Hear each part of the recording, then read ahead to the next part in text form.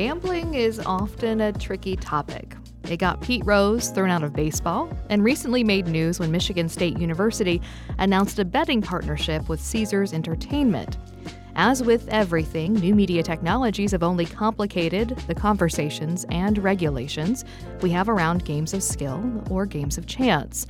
That's the focus of this episode of Stats+Stories, where we explore the statistics behind the stories and the stories behind the statistics. I'm Rosemary Pennington. Stats+Stories is a production of Miami University's Departments of Statistics and Media, Journalism, and Film, as well as the American Statistical Association. Joining me is regular panelist John Baylor, chair of Miami Statistics Department. Our guest today is Dr. Mike Orkin. Orkin is a professor of mathematics at Berkeley City College and professor of statistics emeritus at California State University, where he was professor and chair of the statistics department for many years before becoming a consultant and nationally known authority on probability and gambling games. Since then, he's appeared in numerous forms of media, ranging from CBS Evening News to NBC's Dateline to a Google Tech Talk series. He's also the author of several books, and in November, Orkin authored an article for Chance examining the intersection of games of chance, games of skill, and new tech. Thank you so much for joining us today, Mike. It's so nice to have you here. Happy to be here. I'm just going to ask you to explain what's the difference between a game of skill and a game of chance. That seems sort of crucial to understanding your Chance article. Well, there are a couple of different definitions. One is a definition that's sort of been in place by various regulatory agencies who in the past, haven't really liked gambling games online or in other forms in their states or federally. There's this rule that's been around for years called a material degree of chance, whatever that means. It's never been clearly defined, but if a game has a material degree of chance, then it's not good for me or John or just a private citizen to start a gambling operation unless you're in Nevada and get a gaming license there. Now, this rule is slowly losing some of its impact because of a couple things. One, because there's so much money in it, in fantasy gambling and other types of wagering, mainly sports wagering. That's really what we're talking about right now, but it spills over into other things. And so the federal government even sort of relaxed this powerful law about internet sports wagering, and now it's sort of and left it up to the states instead of making it a federal problem for people who want to introduce fantasy sports and other sports type of wagering. The big players right now are the fantasy sports companies, FanDuel and DraftKings, but since the federal government relaxed its restrictions, you see some of the big gambling operations from Nevada, where everything is in this area, in this space, is legal, such as Caesars, as you mentioned in the intro, Rosemary, getting into the act. In many states, you can make legal sports bets about the outcome of games online, which was not possible up until a year or two ago. You know, I thought that, in reading through some of your materials, you had some discussion of the idea of the scale, a gradient of chance to skill. So could you talk about some of the anchors of that scale and some of the sports that are there? I mean, I think it's easy to anchor it. It's really hard to think about how you order it within that. Yeah, the chance versus skill spectrum has been around for a while. It was invented by regulators who don't want to legalize gaming, and I actually have done some consulting over the last few years, and I, as I mentioned in my Chance article, I testified in a case on the East Coast about illegal poker machines. It had nothing to do with sports betting and it had nothing to do with the internet, but they asked me in court, the judge asked me, I forget it was the judge or the attorney representing the state, asked me to draw what he called the chance skill spectrum. The chance skill spectrum means you start at, let's say, roulette, which is all chance, and end at some actual event game like bowling or golf, not the betting on it, but the actual event. And of course, even and it's kind of silly because where does blackjack rank and compared to poker? And it's just hard to really understand what it means. Plus, even an actual game, forgetting about gambling, even if you have two equal players in a golf game or a bowling game or a football game, two equal teams, then the result is somewhat due to chance. And so there's chance in every type of game, whether you're betting or not betting, whatever. So that so-called chance skill spectrum is kind of silly in place. So the other definition of chance versus skill is a statistical definition, which I used in a number of my consulting projects, which is just you look at player data and see if some players exceed what luck will allow. So you can be lucky in a game of chance or even a game that has skill, but you can measure statistically by doing a hypothesis test and a p-value, which statisticians know about, whether a player in a game, given enough games, whether their win percentage has gone above what the range of luck is. And that's easy enough to measure. And so if you have enough data, you can tell whether there's skill in that definition. So just to make sure that it's real clear to a listener, here the player that you're referring to is not a competitor in some sporting event, but it's actually the person placing the wager. That's correct, John. So I mentioned a minute ago, in the chance skill spectrum, I mentioned players being actual competitors in a sport, but now I'm not talking about that. I'm talking about competitors in a gambling game, whether they're playing against the house or in some of these situations you're playing against other players. But still, the question is the same. Is your win percentage, this is distilling it down to something that's easy to understand, is your win percentage better than what luck would allow? In other words, people have diagnostic tests. Like in medicine, you get a blood test. If you're the measure of some characteristic of your blood is beyond some range, then it's weird. And you can do the same thing statistically with luck versus skill. If it goes beyond that range, your win percentage does, it's weird. And the weirdness can be explained by skill or cheating. Or cheating, yes. I like that. So I'm going to open up as I love blackjack and poker. I'm bad at both, and I don't play for real money, but I love them, and I grew up playing them with my dad. And so I just am unlucky, right? And so in the piece you wrote about Mega Millions, you talk about how luck is a group phenomenon, and I wondered if you could sort of talk me through that to help me understand how my bad luck is part of something else, or am I just weird, somewhere in that weird spectrum? Well, no. First of all, what I was talking about, Mega Millions is the multi-state lottery that everyone probably knows about, and the chance of winning the Mega Millions lottery, if you buy a single ticket, is about 1 in 303 million, which is a very difficult thing there's no skill involved in lotteries. You can pick your favorite numbers, but it doesn't really have anything to do with your chance of winning. And so, in fact, the chance is so low, if you buy 50 tickets a week, you'll win the Mega Millions jackpot on the average of once every 116,000 years. But it's my year, Mike. But why are there winners? Because there are winners. So I can give you all these analogies about how unlikely it is to win the Mega Millions jackpot. But there are winners fairly often. And the reason is because so many people buy tickets. And that's actually part of a phenomenon called the law of very large numbers, which was sort of coined by Mosteller and Diaconis, who are two well-known statisticians, a number of years ago in a paper, sometimes also called the law of truly large numbers, as opposed to a famous statistical result called the law of large numbers.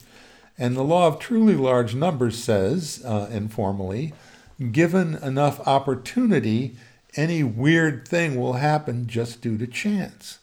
And so that applies here with the Mega Millions lottery, which is a game of pure chance. The opportunity is so many people buy tickets. So if you have enough tickets sold, in fact, when the jackpot gets high, there may be a couple 100 million tickets bought. There will be winners. So now I'll answer Rosemary's question. When you have a lottery winner, hidden in the background are about the chances of about 1 in 303 million that you'll win. So hidden in the background are about almost 303 million losers. You don't just win it on your own. If I bought a single ticket and nobody else bought tickets and I won, then I'd probably be cheating because there isn't enough opportunity for me alone if nobody else is buying tickets. Now, Rosemary, you were playing games of skill, blackjack and poker. Blackjack is very clearly measured as a game of skill due to the work of Ed Thorpe, math professor at UC Irvine. I think he's retired now. He wrote a book called Beat the Dealer, it was published in 1962, based on computer simulations, which is what mathematicians and statisticians use now for problems that are too complicated to do analytically. Beat the Dealer gave specific blackjack strategies so you could actually win in the long run. Most people, probably like you, Rosemary, who don't want to spend the time to memorize and use Thorpe's theory or the theories that came out, or strategy or the strategies that came after that, will probably, if you keep playing, will probably lose against a skilled player. So you're not weird. You just didn't take the time to learn a card counting strategy, I would guess. We were just playing for buttons. We're just playing for buttons. So really, there's no reason for me to try to get better at it. And one button is worth $10, right? Yeah. You're listening to Stats and Stories, and today we're talking games of skill and games of chance with Mike Orkin. So now, Rosemary, I think we've just found out what you should put on your wish list for your favorite book vendor. Now you can get your gaming read on as you think about your travels.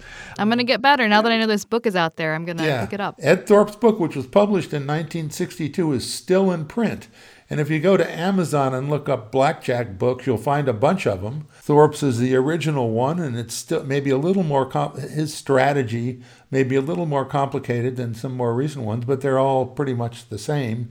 You keep track of the high cards and the low cards as they come out of the deck and make decisions accordingly, using the fact that the dealer in blackjack has to play by, if you're in a casino, the dealer has to play by a fixed strategy. They have to do certain things and you don't.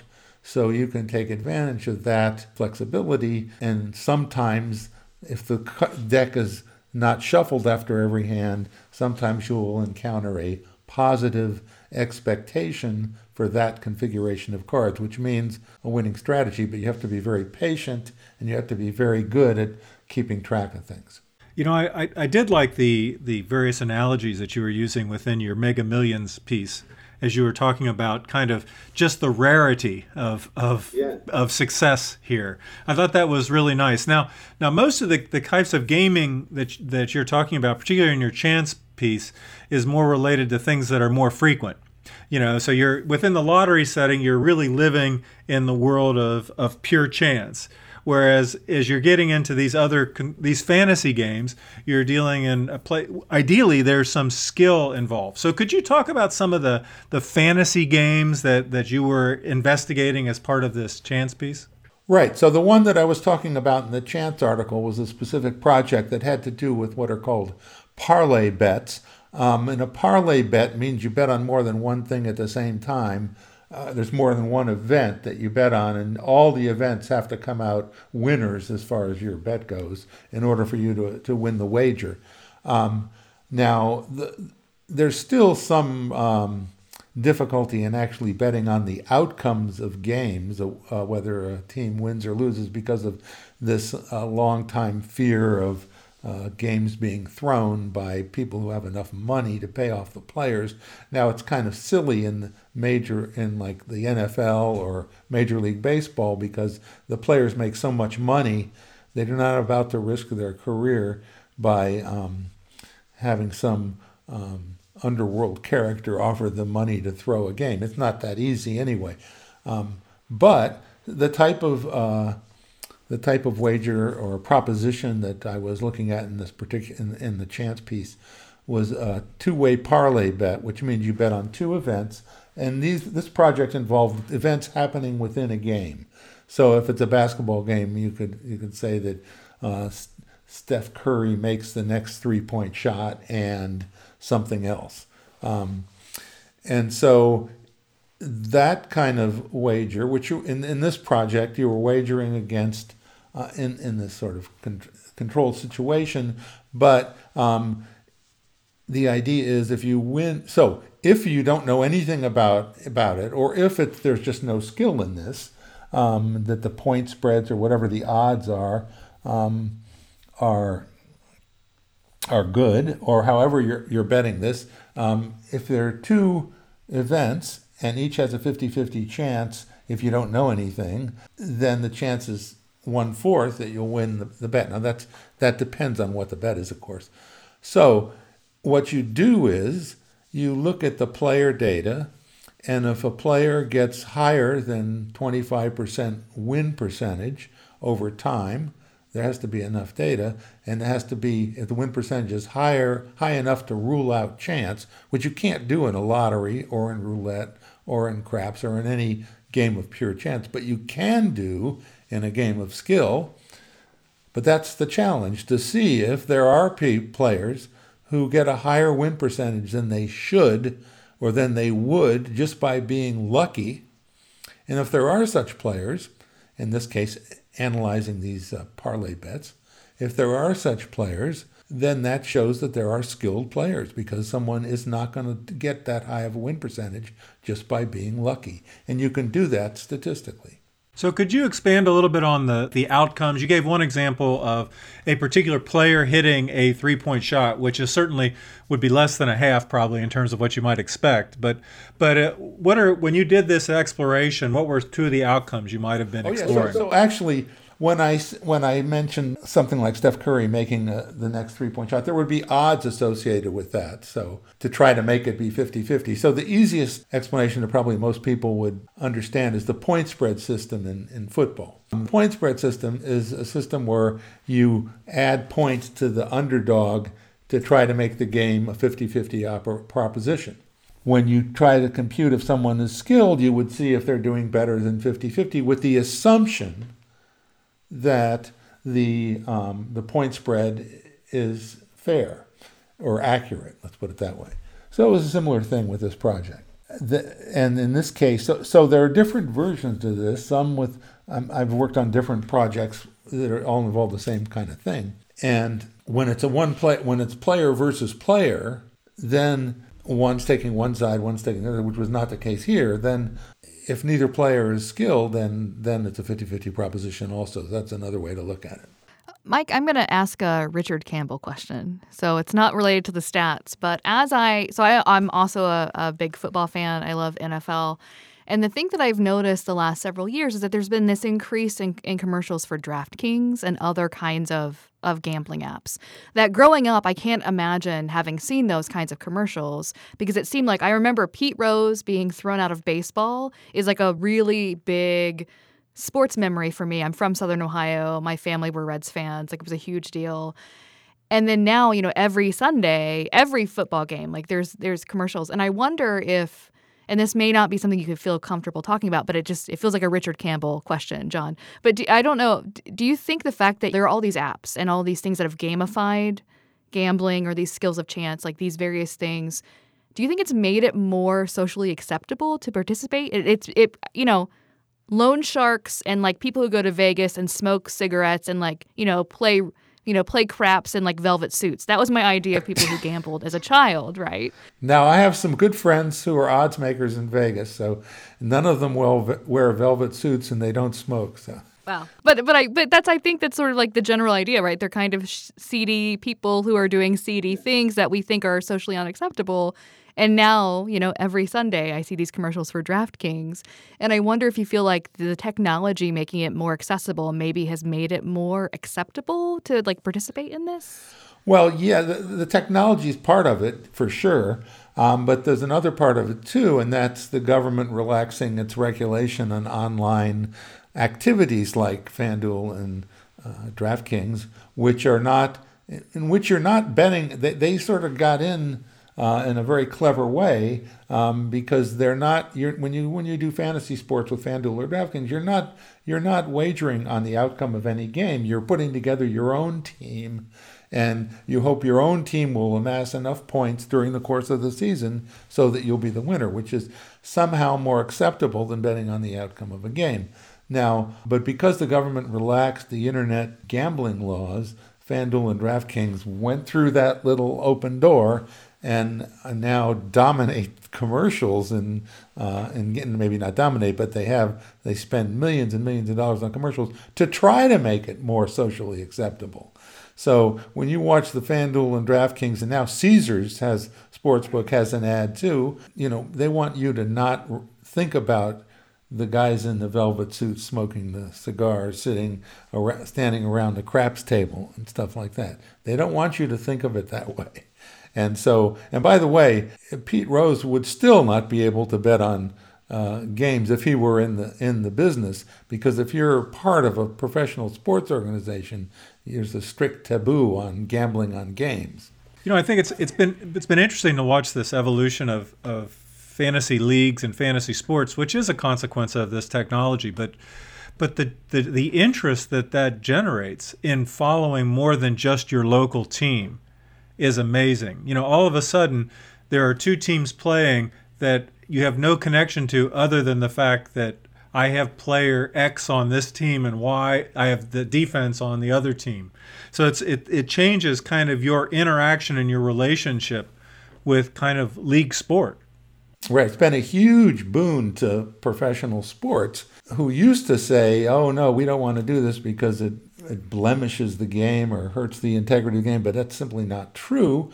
And also now, as everyone can see, you have tons of money being poured into things like DraftKings and FanDuel, and millions of people who were formerly not interested in betting in the sports space are making wagers.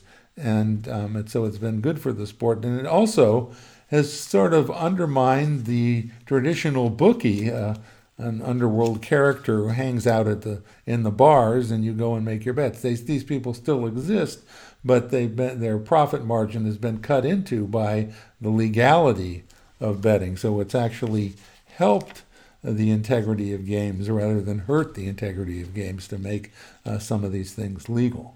Well, so Mike, Rosemary can still hook you up if you need that kind of connection. That's right. I know all the CD people, including you, John.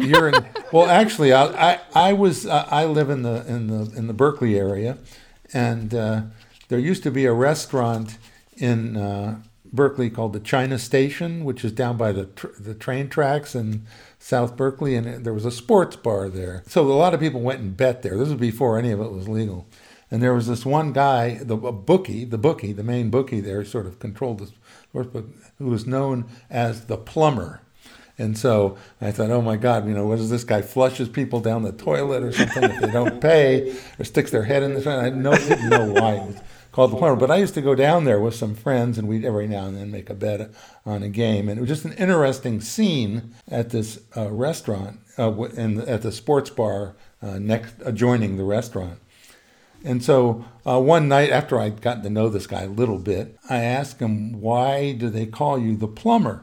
And he said, because I am a plumber. I'm a plumber during the day, and I come here at night, and I'm a bookie. Not nearly as threatening to know the backstory, is there? No. So Mike, I he's much less ominous. Yeah, much less. I want to follow up on. You had talked about in a talk that you had given about kind of some data mining strategies to possibly identify some wagers that might be beneficial. So, if your team lost last week and they're playing another team that didn't cover the point spread, then bet on them to lose. That, or not to cover the spread. That idea of exploring this incredible space of options and alternatives, and then maybe seeing if there's nuggets there. Has that proven to be useful? Is that something that people have benefited from? Well, that's sort of there's not a clear answer to that. A friend and I developed some software like that a number of years ago for pro football and pro basketball. We did exactly the same data mining types of things that you just mentioned. So you would look and see if a team, and it was all about covering the point spread. If a team covers the spread, if they lost their last 2 games and are playing at home, stuff like that. So there may have been a few things. So the software would actually look at win percentages as, and convert with enough games, would look at z-scores for the win percentages, assuming a 50-50 chance, and that's a statistical way to measure how strong something is. And so the software would automatically sift through the data, truly data mining, at night. We even had a part of it called the night shift, which would look all night at or whenever you want to, and find high z-score results, and would find some amazing things. But the problem is when you do things like that is that you'll also uncover lots of random results that don't have any in terms of betting. And so most of them, so we did a little study, and most of these results are sort of random. But there are some factors people look at, like whether a team is due to win or whether a team is hot and will win again, sort of opposite strategies, and what the weather is like. So this friend of mine named Roxy Roxborough used to be the head odds maker in Las Vegas for many years. That is a great name. Yeah, if you look him up, you'll see he's a very well-known character. So they would keep track of everything because they set the point spreads. So there was this guy, this gambler, who would call him from time to time asking about certain things. So one week he called him. So one week he called him and asked. This was on a Sunday morning, just before the games, and he called Roxy, who's in Las Vegas, and said, "What's the weather like in Chicago? Because I'm thinking of betting on the Bears." And Roxy said, "Where are you?" And the guy said, "I'm in Chicago." And he said, "Well, why don't you open the window?" Because he's in Las Vegas. But anyway, so some people are very, very, pay a lot of attention to these sort of side factors. Man, if you are a Browns fan waiting for the Browns to win because they are due, you're going to wait a long time. I speak as a lifelong Browns fan. Right. So it's so there's this well-known phenomenon called the gambler's fallacy, which states that roughly speaking, since the law of averages says things will average out in the long run, if you see a lot of, let's say, losses by the Browns, then if it's just random stuff, then they're due to win. But of course, that's completely false, and that's why it's called the gambler's fallacy. So, I mean, there may be some factors in skilled games, like in football or basketball, that do influence what's going to happen. But I used to know a lot of people who were sort of technical gamblers on sports in the Las Vegas world, and some of them won a little bit, but I don't know anybody who made a killing at it. They mainly made money by selling tips to games. They were touts, which means they sell their picks for the games or tips on who would win. That's how they made their money. Well, that's all the time we have for this episode of Stats and Stories, and I'm so sad because I feel like we could have talked to you for at least another half hour. Well, my pleasure. Stats and Stories is a partnership between Miami University's Departments of Statistics and Media, Journalism, and Film and the American Statistical Association. You can follow us on Twitter at Stats and Stories, Apple Podcast, or other places where you find podcasts. If you'd like to share your thoughts on the program, send your email to statsandstories@miamioh.edu or check us out at statsandstories.net. And be sure to listen for future editions of Stats and Stories, where we discuss the statistics behind the stories and the stories behind the statistics.